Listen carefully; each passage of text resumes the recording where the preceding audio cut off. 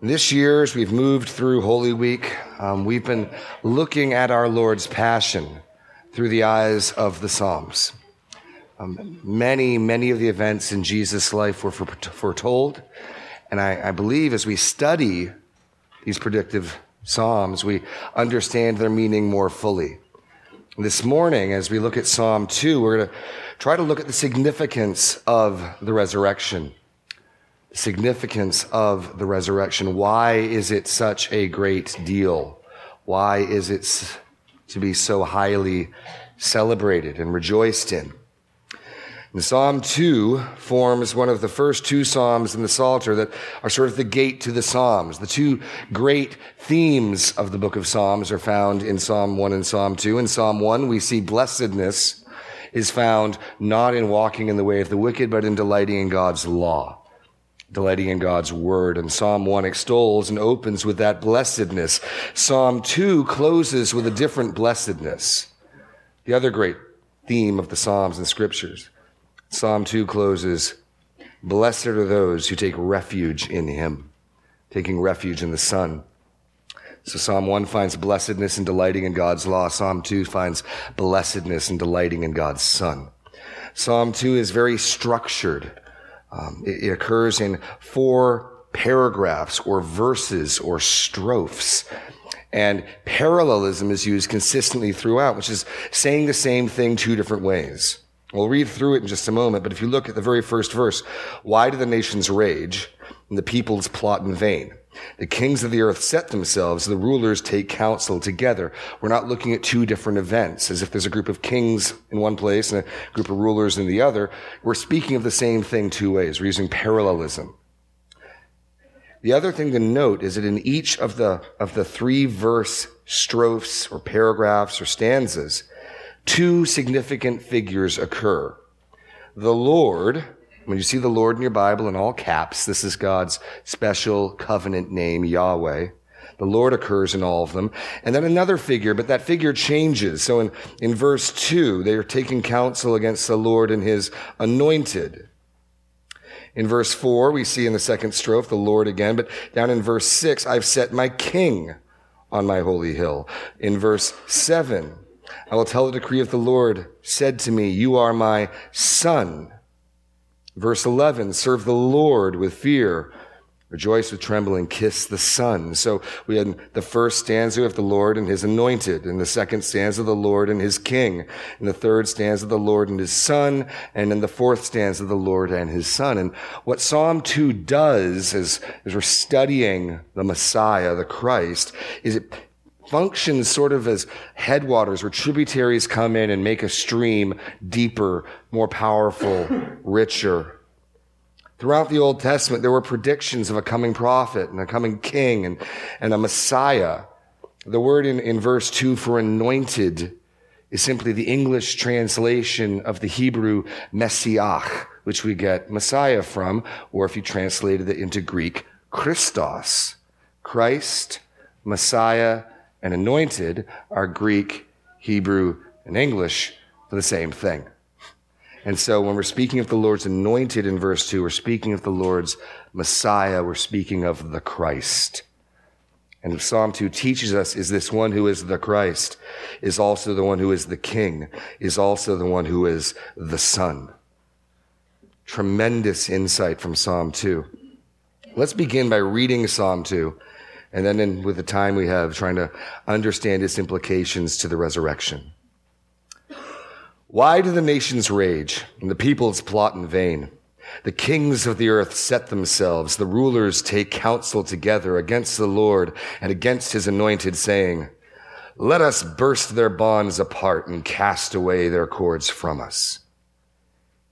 He who sits in heaven laughs. The Lord holds them in derision. Then he will speak to them in his wrath and terrify them in his fury, saying, as for me, I have set my king on Zion, my holy hill. I will tell of the decree. The Lord said to me, you are my son. Today I have begotten you. Ask of me, and I will make the nations your heritage, the ends of the earth your possession. You shall break them with a rod of iron and dash them in pieces like a potter's vessel. Now therefore, O kings, be wise. Be warned, O rulers of the earth. Serve the Lord with fear and rejoice with trembling. Kiss the Son, lest he be angry and you perish in the way. For his wrath is quickly kindled. Blessed are all who take refuge in him. And we're going to look at this paragraph by paragraph as we go through, looking at the enthronement of the Lord's Messiah, Son, and King. And so in the first stanza, what we see is the conspiracy of the nations. The conspiracy of the nations. Why do the nations rage and the peoples plot in vain? The kings of the earth set themselves, the rulers take counsel together against the Lord and his anointed, saying, let us burst their bonds apart and cast away their cords from us. So what is this? What we see is a global, conscious, and theological rebellion. It's global, it's conscious, and it's theological. We're talking about all the kings of the earth, the rulers of the earth. It's global in that sense. And ultimately, the final, what this depicts, is going to come at the end of the book of Revelation when the Lord returns. And it's global. It's not some nations against others. It's the entire earth, all the rulers. If the United States is still in existence, the United States will be one of these nations fighting against God. It's conscious. They know that they are doing this. It's not unintentional or accidental. And it is theological. They know whose cords they want to cast off. They know whom they wish to resist. Now, even as this psalm predicts a conflagration and a conflict that will ultimately find its culmination when the Lord returns, we also learn something else from the scriptures in Acts 4:23-28. This is the early church. The early church leaders have been beaten, arrested, released. And the early church, we read this in Acts 4. When they were released, they went to their friends and reported what the chief priests and elders had said to them. And when they heard it, they lifted their voices together to God and said, Sovereign Lord, who made the heaven and earth and the sea and everything in them, who through the mouth of our father David, your servant, said by the Holy Spirit, why do the Gentiles rage and the peoples plot in vain? The kings of the earth set themselves, the rulers were gathered together against the Lord and against his anointed. For truly in this city they were gathered together against your holy servant Jesus, whom you anointed, both Herod and Pontius Pilate, along with the Gentiles and the peoples of Israel, to do whatever your hands and your plan had predestined to take place. What we learn, here's your blank, is this rebellion, this conspiracy is always taking place. It is always taking place. The early church applied Psalm 1, verse 1 and 2 to the resistance they were encountering as they were preaching the gospel. They applied it to the conspiracy to crucify our Lord. This is the nature of fallen man. According to Romans 1, within every one of us is this desire to repress, to hold down, to resist the knowledge of God and his rule.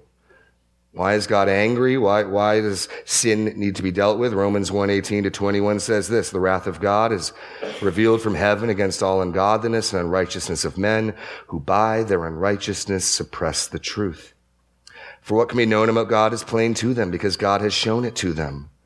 For his invisible attributes, namely his eternal power and divine nature, have been clearly perceived ever since the creation of the world, the things that have been made.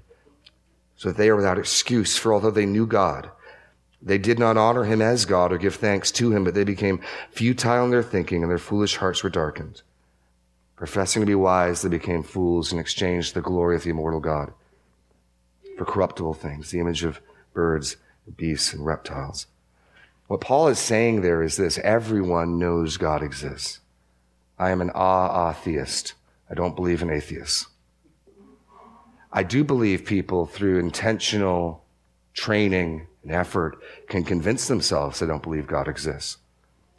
But Paul says here that every person is accountable for, and every person deep down inside is aware of the existence of God, and yet they're rebelling and suppressing. So what we see in Psalm 1 is simply the organized, structured, political outplay of the seeds that are in every one of our hearts.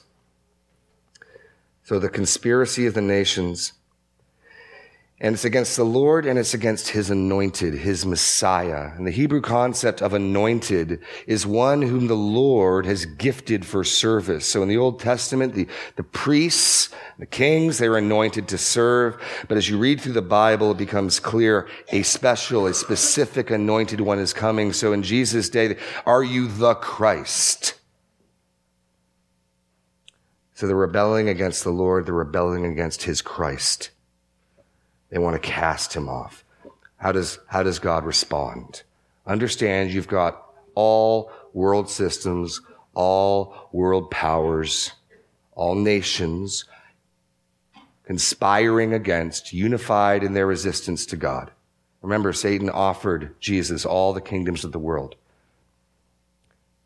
insinuating they are his, and here they are rebelling. Is God upset? Is God nervous? Does this make him off edge, unease? No. We see the contempt of the Lord. The contempt of the Lord. He who sits in heaven laughs. The Lord holds them in derision. Then he will speak to them in his wrath and terrify them in his fury, saying, as for me, I have set my king on Zion, my holy hill. God does have a sense of humor.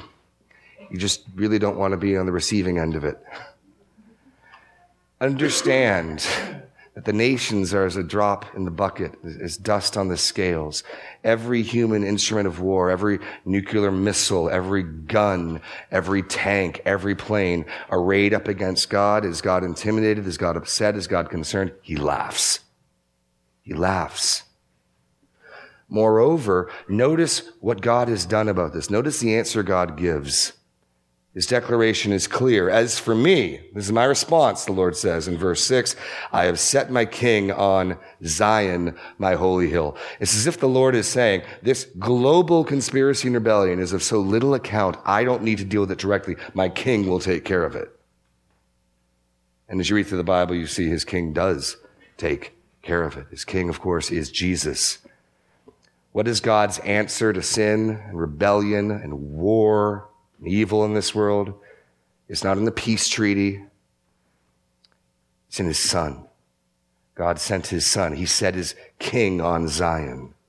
And his son, his king, his Messiah is God's answer to the problems in the world. His only solution. And what we're going to look at in the next strophe is when. And this is the key. This is where it ties into the resurrection. When did God set his king on Zion? What event are we referring to? And how does this psalm, which speaks of God and his king and his son and his anointed, tie into the resurrection? Well, really in the third stanza is where we're going to see that clearly as we look at the coronation of the king. We start with the conspiracy of the nations. Then we turn to the contempt of the Lord. Now, the coronation of the king, verses 7 through 9. I will tell of the decree. The Lord said to me, you are my son. Behold, today I have begotten you. Ask of me, and I will make the nations your heritage, the ends of the earth your possession. You shall break them with a rod of iron and dash them in pieces like a potter's vessel. And now the point of view in the psalm changes. Before, we have some outside observer watching, aware of the conflict. Here's what the nations are doing. Here's what the Lord God does in response. Now we have the one who is identified as the Son speaking. So the second stanza ended with the king being set on Zion. This is the mountain that Jerusalem is built on. And now, I believe the king himself is speaking. I'll tell of the decree the Lord said to me, you are my son. Today I have begotten you. So what is this decree he's speaking of? If you have a Bible, please turn to 2 Samuel chapter 7. It's critical that we understand the reference here. And in 2 Samuel chapter 7, what we have is what is often referred to as the Davidic covenant. The God who is a covenant-making God. He makes promises to people. He finds Abraham and he promises to give him a seed and to give him a land and to give him a blessing. And here, David wanted to build a house for God. He realized how good God had been to him. And the ark was staying in the tabernacle. And God in return says, no, David, you're not going to make a house for me. I will make a house for you. The word play on house and dynasty works both in the Hebrew and in English. And so let's pick it up in chapter 7, verse 11. From the time that I appointed judges over the people of Israel, and I will give you rest from all of your enemies. Moreover, the Lord declares to you that the Lord will make you a house. When your days are fulfilled and you lie down with your fathers, I will raise up your offspring after you, who shall come from your body, and I will establish his kingdom. He shall build a house for my name, and I will establish the throne of his kingdom forever. I will be to him a father, and he shall be to me a son. Now there's the language tie to Psalm 2. When he commits iniquity, I will discipline him with the rods of men, with the stripes of the sons of men. But my steadfast love will not depart from him, as I took it from Saul, whom I put away from before you. And your house and your kingdom shall be made sure forever before me. Your throne shall be established forever. In accordance with all these words, in accordance with all this vision, Nathan spoke to David. So what has God promised here? What he said to David is, no, David, you're not going to build a house for me, but I will build a house, a dynasty for you. And I will establish this covenant. And what we notice is three things about this covenant. First, it is sin-proof. Sin-proof. David had seen Saul literally sin away first his own dynasty and then the kingdom. It was in two phases. You can go back to 1 Samuel and read it. Saul offers an unauthorized sacrifice. There's not going to be any succession of the house of Saul. And then Saul fails to kill the Amalekites. He makes a statue of himself. He spares the best of the animals. He spares Agag. He loses the kingdom. He loses his rule. And David was aware that the Holy Spirit who was given to Saul for service was taken from him, and a harmful spirit from the Lord was sent to torment him. David would play his harp and soothe his spirit. David had seen this happening. Yet God says here, when your sons sin, I will discipline them. But I will not take my steadfast love from you. This covenant that God is making with David cannot be broken by sin. David's descendants cannot sin it away. They can, by their sin, invite their own judgment, and God does that. The records of 1st and 2nd Kings are replete with some of David's wicked sons and grandsons bringing judgment. But God is saying this dynasty will not be broken by sin. It also won't be broken by death. It's death-proof, it's sin-proof, it's death-proof, and it's eternal. Ultimately, look at verse 16, your kingdom shall be made sure forever before me. Your throne shall be established forever. Which ultimately either means David's sons will have sons, will have sons, will have sons, world without end, amen. Or eventually is going to come a Davidic son whose reign itself does not end. One other thing to note here, and this is the key in tying it into the resurrection, that language of, I will be to him a father and he shall be to me a son. And this covenant, we're most immediately speaking of Solomon. Solomon will be the one actually who builds the temple. So ultimately, Jesus is the fulfillment of this. Yet we know it does speak of David's son because it speaks of sinful men, and Jesus doesn't sin. So Solomon is the one in the first instance, who God says, I will be to him a father and he shall be to me a son. And what that's referencing is this, that when Solomon becomes king, Solomon will enter into a new responsibility where he will rule over the people of Israel. He will act as the Lord's intermediate, his vassal, his ruler, his king. And to that degree, he will enter into this sonship relationship with God, which gets us to the next point. If the decree is the Davidic covenant, the son language, and you can turn back to Psalm 2, or even actually go to John 5 if you want. The son language is functional sonship. Functional sonship. And what I mean is this. We oftentimes, when we think of father and son, think paternity, DNA, CSI. The Hebrew concept of sonship is a functional sonship, like father, like son. So Jesus can say, blessed are the peacemakers, for they shall be called sons and daughters of God. He's not saying that you enter into God's family by making peace, but rather, to the degree that you make peace, you act like your Father in heaven. And in John 5 is probably the clearest, fullest a discussion of this, Jesus makes it clear that's what he means when he calls God his Father. In John 5, Jesus has picked a fight with the Pharisees. He has intentionally healed a man on the Sabbath. He has intentionally set this up. And Jesus tells him, pick up your mat and go. And the man is carrying his mat, and the Pharisees see, and they got upset, and they ask him, who told you to carry your mat? And he tells them. In verse 17, Jesus' answer is striking. Jesus answered them, my Father is working till now, and I am working. Notice what he's saying. I'm claiming the prerogatives, privileges, the rights of my Father God. If God works on the Sabbath, and he holds together the universe on the Sabbath, and he rules the stars and the sun in his course, then I too work on the Sabbath. And they completely understood that is what he was saying. Read the next verse. This is why the Jews were seeking all the more to kill him, because not only was he breaking the Sabbath, but he was even calling God his own Father, making himself equal with God. So Jesus said to them, truly, truly, I say to you, the Son can do nothing on his own accord, but only what he sees the Father doing. For whatever the Father does, the Son does likewise. You see, like Father, like Son.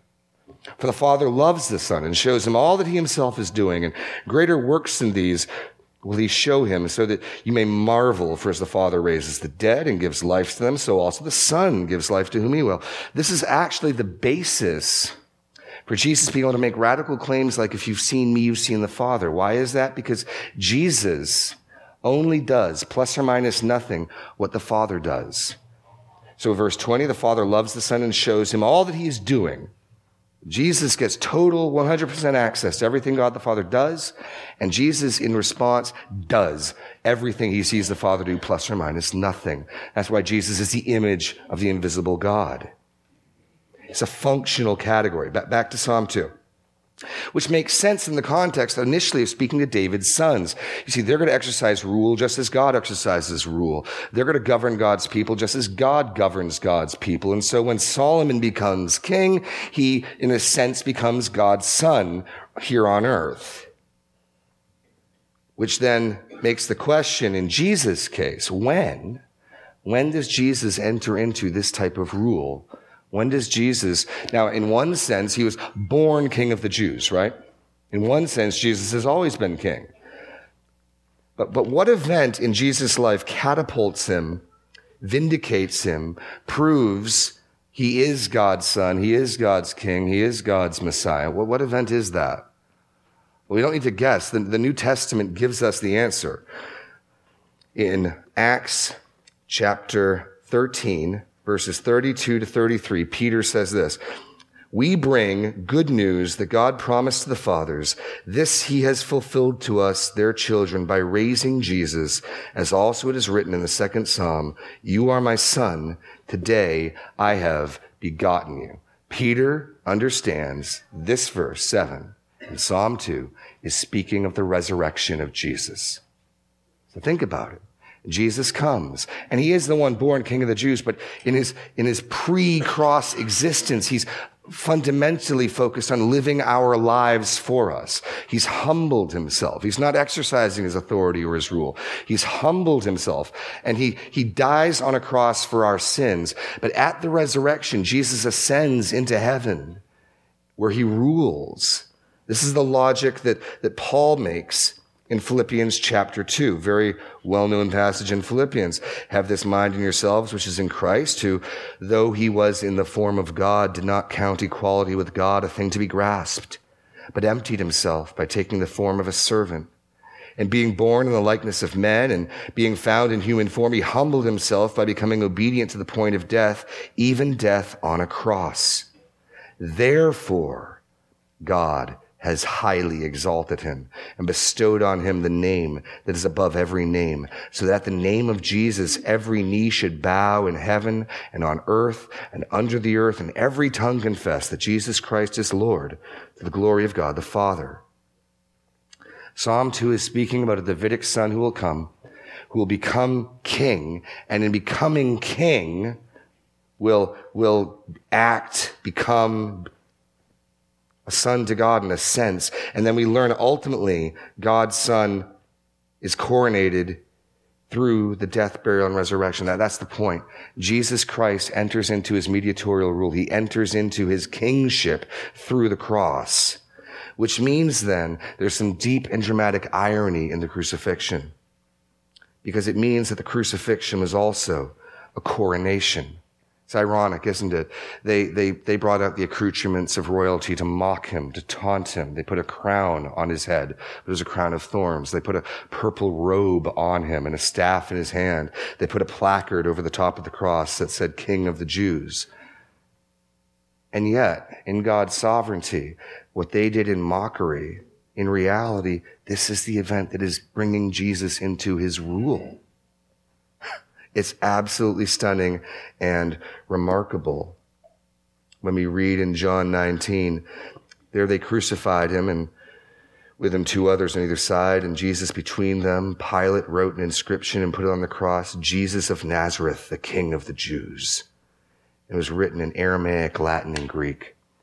They did it in mockery, and yet God the Father ordains human history so that when his Son is at his passion, entering into his rule, in all the languages of the day, written on the top of the cross, no mistake, this is the King of the Jews. There was a crown, there was a purple robe. And so the deep irony of the cross is that truly this is Jesus entering into his kingship. This is why in the first 3 centuries, the early church spoke with great irony of Jesus reigning from the cross.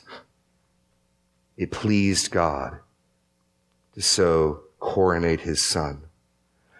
And that means also that the risen Christ is Lord of all. The risen Christ is Lord of all, because that's where this stanza moves into.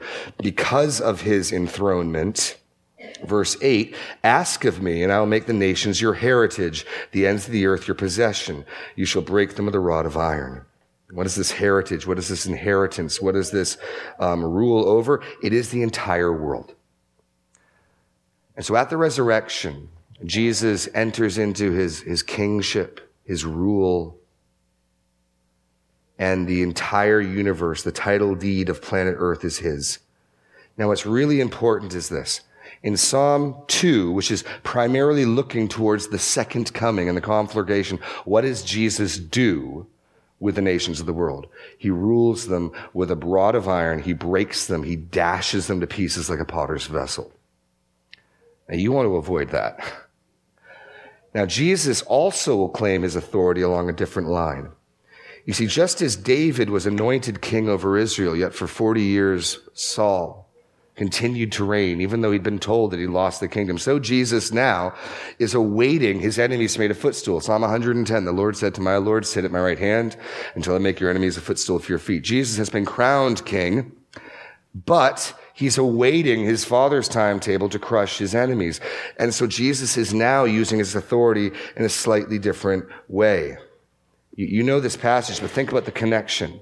Jesus, after the resurrection, appears to the disciples in Matthew 28, and he says, all authority in heaven and on earth has been given to me through his death, burial, and resurrection.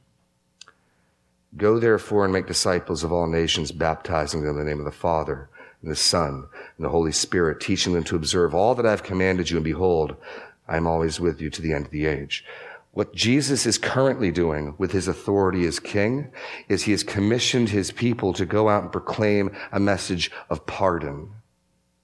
The risen Lord, who is Lord of all, is exercising his kingly authority by offering a gospel of peace to all without distinction.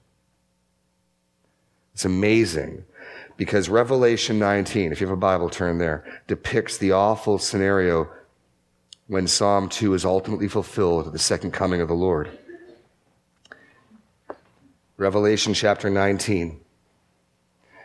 So right now, Jesus is exercising authority by inviting all of us who've rebelled, all of us who've tried to cast God out of our lives, to be sons and daughters, to be at peace. But I want you to see the fulfillment of Psalm 2 in Revelation 19, starting in verse 11. Then I saw heaven opened, and behold, a white horse, and sitting on it, one who is called faithful and true. In righteousness he judges and makes war. His eyes are like a flame of fire, and on his head are many diadems. He has a name written that no one knows but himself. He is clothed in a robe dipped with blood, and the name by which he is called is the Word of God.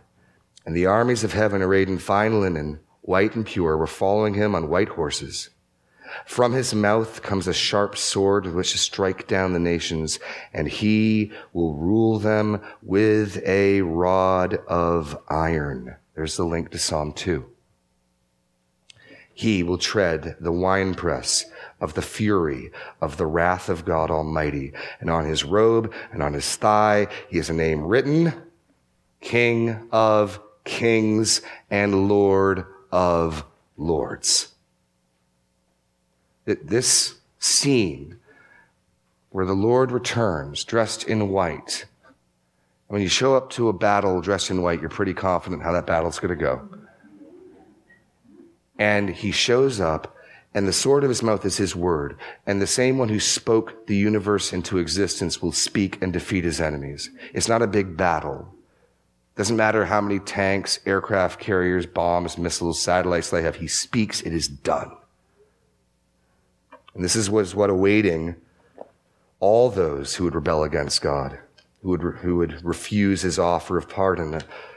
Which brings us to the final stanza of Psalm 2, and I'll try to be quick. Our time is short. But we've got to get to the counsel for the nations, the so what. The first stanza began with the nations, it ends with the nations. And here, in light of what God has done, and what God has done in response to all of our rebellion, what God has done in response to all of our sin and wickedness, and all of our desire to do our own thing and live life our own way, is he sent his son, and he made him king on Zion.